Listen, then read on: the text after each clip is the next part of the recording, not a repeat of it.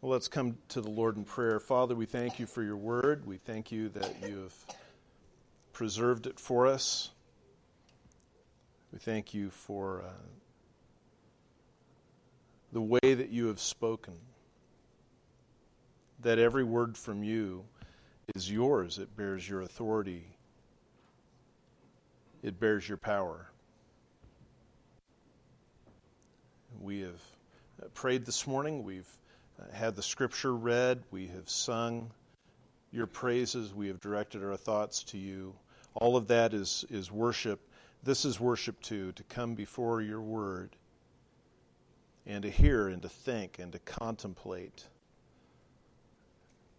to see what it is you teach us and how you will continue to transform us as your people and draw those who don't know you. And we thank you in your holy name. Amen. Continuing on in the book of Hebrews, chapter 11, this morning we come to Moses. Last week we talked about Moses' parents, the world in which they lived. Moses was born as a descendant of Abraham, Isaac, and Jacob. And he was born at a time when their descendants were suffering terribly in Egypt. If we were raised in the church, perhaps maybe we heard some of these stories as flannel graphs. We saw the cute pastel pictures, and that's okay. We need to learn history. We need to learn what Scripture says, but these are not flannel graph stories. These are historical events about real people. That's what we've been seeing all through Hebrews chapter 11. Is not so much spiritual heroes and giants, but case studies of people exactly like you and me. People with a sin nature, people with a history, people with a past, people with struggles, people with hopes and dreams, who God tapped for a moment of their life to achieve his purposes. When Moses was born, the Pharaoh had ordered that newborn Hebrew boys be drowned in the Nile by God's providence. His parents, Amram and Jochebed, hid him for 3 months as long as they could. The object of their faith was always God, but the objective of their faith changed. The initial objective of their faith was to hide him. The next objective of their faith was to relinquish him to God and entrust him into the hands of God. Again, by the providence of God, Moses was found by the daughter of Pharaoh. She had pity on him. She adopted him as her own son. Acts 7:22 says that Moses was educated in all of the ways of Egypt. He came to have power in word and action. From a human point of view, Moses had it all. He had privilege, he had power, he had education, he had a high social standing. When Moses was about 40 years old, he saw an Egyptian beating a Hebrew slave. And when he thought no one was looking, he killed the Egyptian and then buried his body in the sand to cover up his crime. The next day he came across two Hebrews who were arguing, and he rebuked them. And one of them said, "Are you going to kill me like you killed the Egyptian?" And Moses discovered that his secret wasn't a secret. It turns out that even Pharaoh had learned about it and ordered that Moses be killed. And Moses escaped from Egypt and ran to Midian.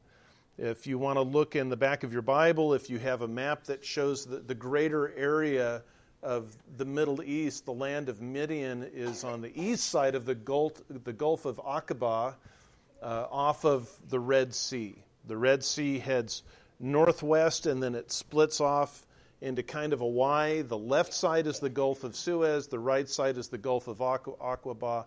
So Midian was actually part of what's now northwestern Saudi Arabia. Now, for the sake of time, I'm not going to say much more about that. I want to just turn our attention to Hebrews 11, because the substance of Hebrews 11, 24 to 26 is actually very rich.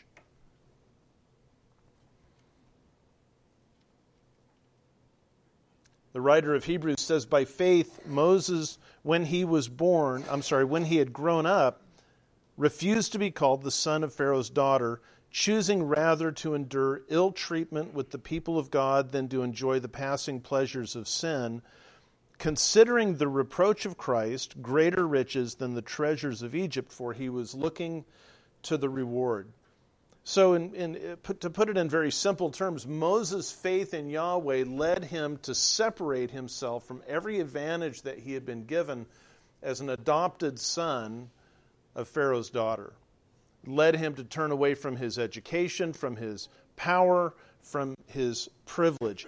Now, what was it exactly that Moses had in Egypt? What was his earthly advantage? We're told in these verses. The first thing is that he's called son of Pharaoh's daughter. This isn't just a description of his relationship. It's given to us as a title. Not one Greek manuscript out there has the word the at the son of Pharaoh's daughter. It doesn't say he refused to be called the son of Pharaoh's daughter. He refused the title son of Pharaoh's daughter. It's a little bit more significant. That being son of Pharaoh's daughter involved tremendous privilege and power. It certainly protected him from the oppression and the suffering that his own people were experiencing. Everybody knew that Moses was Hebrew. She knew it. Her maids knew it. Everybody knew it. It wasn't any big surprise. The Ten Commandments got it wrong there. But he was protected by that position and by that relationship. The second thing that we see is that he had access to the passing pleasures of sin. Now, the Hebrew people who were then in bondage, in slavery, who were suffering so greatly, sinned. We know that they sinned because all have sinned and fall short of the glory of God. They sinned in word, they sinned in thought, they sinned in deed, they sinned sins of omission. They sinned all those kinds of sins. But what they really couldn't cast themselves into were the passing pleasures of sin. Their sins might have been more along the lines of sins of complaint, sins of bitterness, sins of unforgiveness, sins of violence against one another. But Moses had access to a vast marketplace of sinful pleasures that were not available to the poor and the oppressed. And third, Moses had access to the treasures of Egypt. It doesn't say that he actually held them all in possession, that he had ownership of them. It could be as son of Pharaoh's daughter that he stood to inherit some. But whether he stood in line to inherit or not, they were working for his benefit. Queen Elizabeth II in England has an heir, her son Charles, and he has an heir, his son William, and that's kind of the line. Unless something really devastating happens, it'll follow that line all the way down. But the other members of the royal family, while they don't have formal possession of all those treasures, they have all the benefits of them. Their livelihood is paid for. They have the power and the privilege. Ironically, it was Joseph, the Hebrew slave of Pharaoh, who first went to Egypt, that had tremendously magnified the wealth of the pharaohs.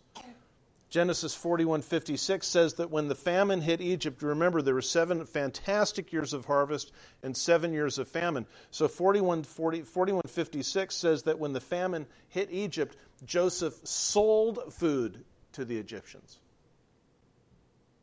Where'd the money go? Went to Pharaoh.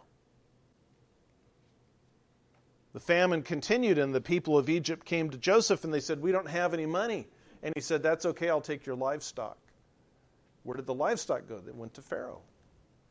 The famine continued, and we see in chapter 47, verse 20, that when the money and the livestock was gone, they came to Joseph and they said, "All we have is ourselves and our land." And Joseph said, "I'll take it."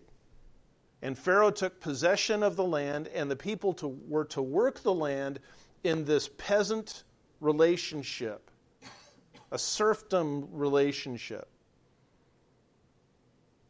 And he was very generous. Pharaoh owns the land, you work the land, and you keep 80% of what you raise. You only pay 20%, but Pharaoh owns the land.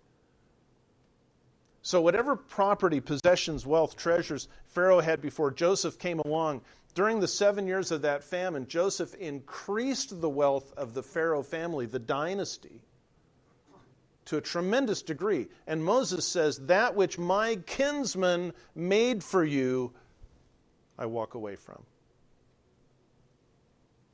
Moses turned his back on those privileges and pleasures and treasures.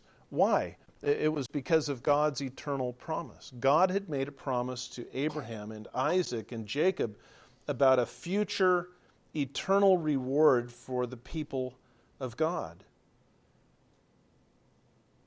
The verses we're looking at, verses 24 to 26 in Hebrews 11, begin with the words, by faith Moses, and they end with the words in verse 26, was looking to the reward. And you can really summarize those three verses with that phrase. By faith, Moses was looking to the reward. And it was because he was looking to the reward that all of the rest of this happened. And he was looking to the reward because he believed God. Because he took Yahweh seriously. What was the reward? It was the promises made to the patriarchs, primarily to Abraham and repeated to Isaac and Jacob, that they would have descendants that would be impossible to count, that they would be blessed by Yahweh, that they would be the source of blessing for every family, every nation on the world, that the covenant Yahweh made with them would be an eternal covenant. And the eternal nature of the covenant means that it is a spiritual covenant, not belonging on this earth. We've already seen in Hebrews 11, verse 10, that Abraham was looking for the city which has foundations, whose architect and builder is God. It's not talking about an earthly city. In verses 13 through 16, in Hebrews 11, it says, all these died in faith without having received the promises, having confessed they were strangers and exiles on the earth. They were seeking a country of their own. They desire a better country, a heavenly country. That's what the patriarchs wanted. It's what Abel wanted. It's what Enoch wanted. You know, in our time, just from a secular point of view, we can get this mindset that until about 100 years ago, people were really dumb. And boy, we're the smart generations. We're really the smart ones. And we forget an astronomer named Copernicus who charted out the orbits of all the planets of our solar system simply by watching the sky. No space telescopes, no computers. He simply watched the sky for decades and recognized planets as opposed to stars and charted their courses. And it's amazing how accurate he was for having nothing but his eyes and his brain. Well, the same thing is true spiritually. These people didn't have the written scriptures. They didn't have the full revelation of God that we have in our hands today. But they knew this. They knew that God had made an eternal reward to his people. And they trusted that, and they looked to that. If Moses had not believed the promises of God, if he hadn't believed that there was a city that God had designed and built, if he had not believed that there was a better heavenly country, then he would have been a fool to give up what he gave up. Son of Pharaoh's daughter, pleasures of sin, treasures of Egypt. There are people in our world who say, all that exists is what you can see and what you can taste and what you can touch, and nothing else exists. There's no spiritual world. There's no life after death. There's no God. When you die, you're just an animal. That's all there is. And it shouldn't surprise us when those people run after sin and run after everything that they can get immediately. It should surprise us when those people say that certain things are right or wrong. Because if you are just, as one Christian scholar has put it, if you are just highly evolved pond scum, then what does it matter whether something is right or wrong? If you're created in the image of God, if there is an eternal world to come, then of course it does matter greatly. And because Moses believed the promises of Yahweh, because he believed that God had designed and built an eternal city, not of this earth, because he believed that the people of God would receive a better heavenly country, he did the only rational thing, which is give up what was in front of him, because it was just temporary. So Moses, for the sake of the eternal promise of God, refuses to be called son of Pharaoh's daughter. He prefers ill treatment with the people of God than the passing pleasures of sin, and he chooses the reproach of Christ. He considers it to be greater riches than the treasures of Egypt.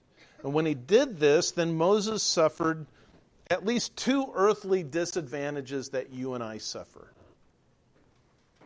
Now, I'm not a son of Pharaoh's daughter. And my mom would agree. I'm not a son of Pharaoh's daughter. But I do have access to the passing pleasures of sin, as you do. I don't have access to the treasures of Egypt, but I have access to treasures. This world offers us things. Moses had two disadvantages with this choice that he made, and they're the same disadvantages that you and I have. The first one was ill treatment with the people of God. We're told that he chose to endure ill treatment with the people of God rather than enjoying the passing pleasures of sin. For us, ill treatment might mean being marginalized with friends. It might be the object of humor. It might mean being accused of being mean-spirited or narrow-minded. And I'll tell you this, if you stand up in this day and age for the life of the unborn, for biblical godly sexuality, you will be called mean-spirited, narrow, bigoted, phobic. Somehow, if we disagree with each other, that's out of fear. It's not out of fear, it's out of conviction. Understand that for Moses, ill treatment meant the confiscation of wealth and property, the brutality of slavery, the murder of infant boys, being treated like an animal rather than as a human being. But Moses chose that over the ease and comfort of palace life. He didn't choose this till he was 40. He was brought to Pharaoh's daughter by his mother when he'd been weaned, 3 years old, 4 years old, 3 years old, somewhere in there. Typically when they had all their baby teeth. So he had spent, let's just say, 37 years being raised in the palace. He'd never worked for anything. He'd been educated. God had blessed him and made him a man of power in word and action, but he'd never suffered. He'd never gone without. Nobody had ever laid a whip across his back. That's what he chose. He murdered the Egyptian, and that was a sin. But let's remember that he committed that sin because he was determined to stand with his people. He chose the wrong way to do it. He slew the Egyptian, which by the way, is for a long time for me has been a great catchphrase for I'm going to do what I think God wants me to do in my own power and my own wisdom. God wanted Moses to deliver the people of Israel, but not through human power and violence. That's using Egyptian methods to rescue people from the Egyptians. We don't use the methods of the world to rescue people from the world. As a result of his faith and the decision to reject being son of the Pharaoh's daughter and rejecting the pleasures of sin for a season and rejecting the treasures of Egypt, Moses then spent 40 years in the land of Midian. As I said, it's the northwestern border of Saudi Arabia. It is a dry, barren place today. It was a dry, barren place then. He spent those years working as a shepherd, ironically, someone who was raised to be a professional, raised to be white-collar, not blue-collar, but he becomes blue-collar. Moses also chose the reproach of Christ. The word reproach means shame or insult or disgrace.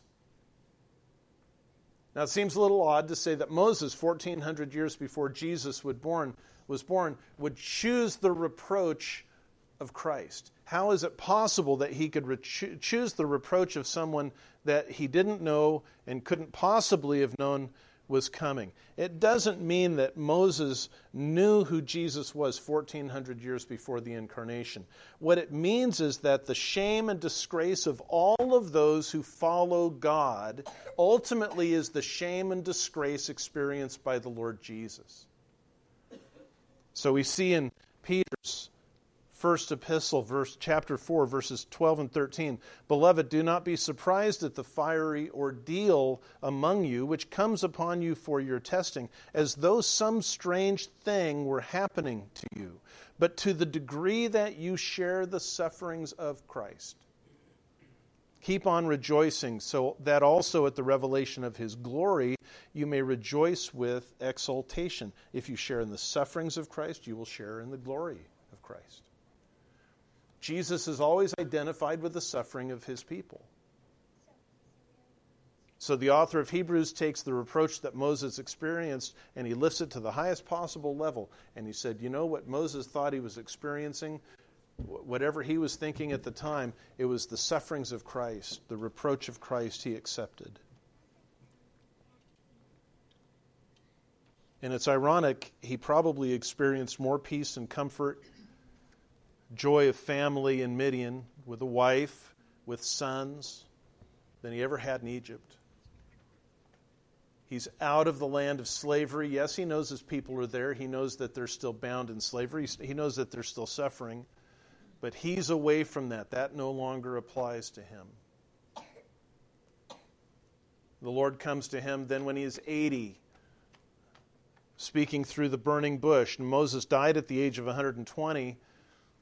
But people at this time were dying at 100 or 110 or 120.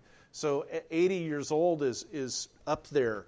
80 for Methuselah was just starting to get a little bit of facial hair.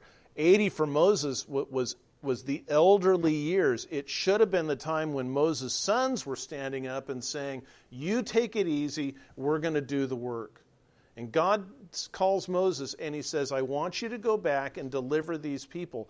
And Moses chooses the reproach of going back to do the hard thing.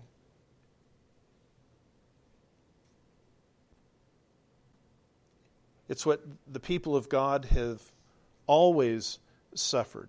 Paul said this about his experience: 5 times I received from the Jews 39 lashes, 3 times I was beaten with rods, once I was stoned, 3 times I was shipwrecked, a day and a night I have spent in the deep.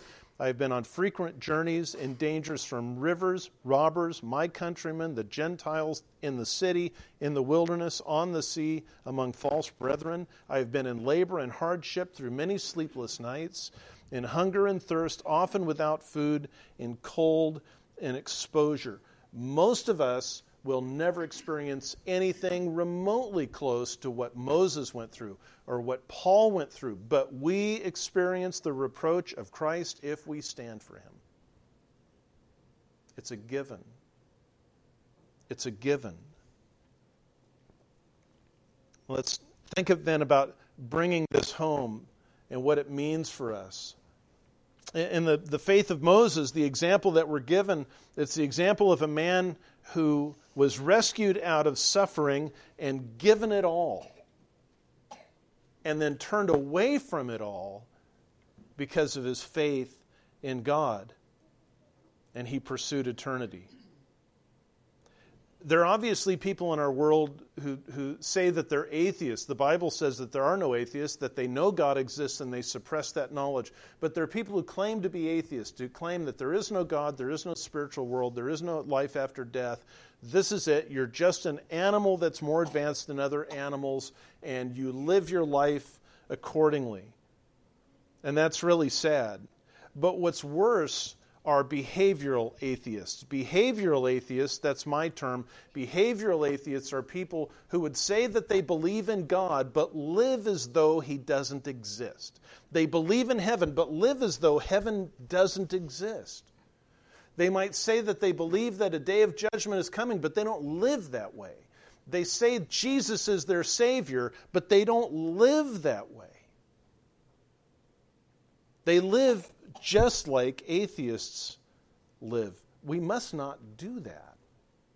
We must not say Jesus is Lord and at the same time live as though everything evolved and nothing ultimately matters.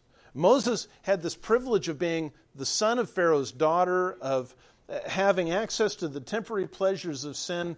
The treasures of Egypt were within his reach. But by faith he understood that God had made an eternal promise. And he turned away from all of that, and then he lived his life as though what was coming in the future was real. That's what it means when it says he was looking to the reward. He chose to endure ill treatment, considering the reproach of Christ greater riches, because he was looking to the reward. It used to be said, I used to hear all the time, maybe it's not as much anymore, that some people are so heavenly minded they're no earthly good. The person who is truly heavenly minded is the person who does the most earthly good. If you get buried in the things of this world, you're in deep trouble. Jesus says this about his people. He says in his priestly prayer in John 17, I do not ask you to take them out of the world, but to keep them from the evil one. They are not of the world, even as I am not of the world. Sanctify them in the truth. Your word is truth. If you are in Christ, then you are not of the world, even though you're in the world. Those who are of the world are not in Christ. Those who are in Christ are not of the world. Those are exclusive things. You're still in the world until the Lord chooses to take you home or until He returns. So you were born into a country, into a state, into a city, into a family. You were born into an ethnic group. You were born with a language. You reflect the values of the time and place where you were raised. You remain in this world. But if you are in Jesus Christ by grace through faith, you are not of this world. You have another country. A heavenly country. It's a better country. You have a city, not built by city planners, but designed and built by God Himself. You have been adopted as a child of God and placed into His family. You have a new culture that has been already defined for you by Scripture. You have been provided with new values, new morality that reflects your new family, that reflects your new country, that reflects your new city. The challenge isn't how do we have a happy life on earth. The challenge is how do we live here while belonging there? How do we keep our hearts there while we remain here? That's the hard thing. There are a lot of people raised in the church who abandon that. They grow up and they say, I don't want the then, I don't want the there, I want it now, and I want it here. By faith, Moses looked to the reward. We are to do the same. There's going to be ill treatment, but the ill treatment is as temporary as the pleasures. The ill treatment we suffer for the sake of Christ is as temporary as the pleasures the world offers. Yes, there's going to be reproach or shame or opposition to those of us who live faithfully in Christ, but one day we'll learn that those reproaches and shames were actually greater riches than anything the world can offer. So why wait until you die to realize that there is a reward that's better? Why wait until the end to live for the Lord Jesus? Why waste your life pursuing temporary, momentary experiences? Why not instead set your sights on Him? and through the admonition of the Scripture and the help of the Holy Spirit, determined to learn how to live with your heart there while you remain here. Father, we thank you for this example of Moses, and we thank you for the power of his life, which was not due to him. That was due to you. It was for your glory. It was for your honor. You saved him. You called him. You granted him eternal life. We can't begin to imagine what he suffered. We've got that verse in Exodus 2 and 3 where 40 years passes. Just in a few words. Jochebed surrendered him to Pharaoh's daughter, the blink of an eye, and Moses is now 40 years old. Father, I don't know what the highlights of my life will look like. I don't know if someone wrote of me after my death 3 highlights, what those highlights would be. I know that I want my heart today to be with you. The hard thing is to live here while looking forward to there. The hard thing is to live now while looking forward to then. I lift up all of my brothers and sisters, and I ask that you would peel our fingers loose of the things of this world. You give them to us to enjoy, not to cling to. Certainly not to worship or defend. Would you, by your Spirit, set our eyes on heaven?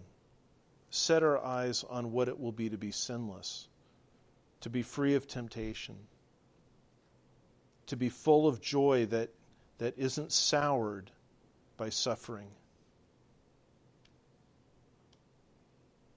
And we thank you for this and all the things that you do in and through us. In Jesus' holy name, amen.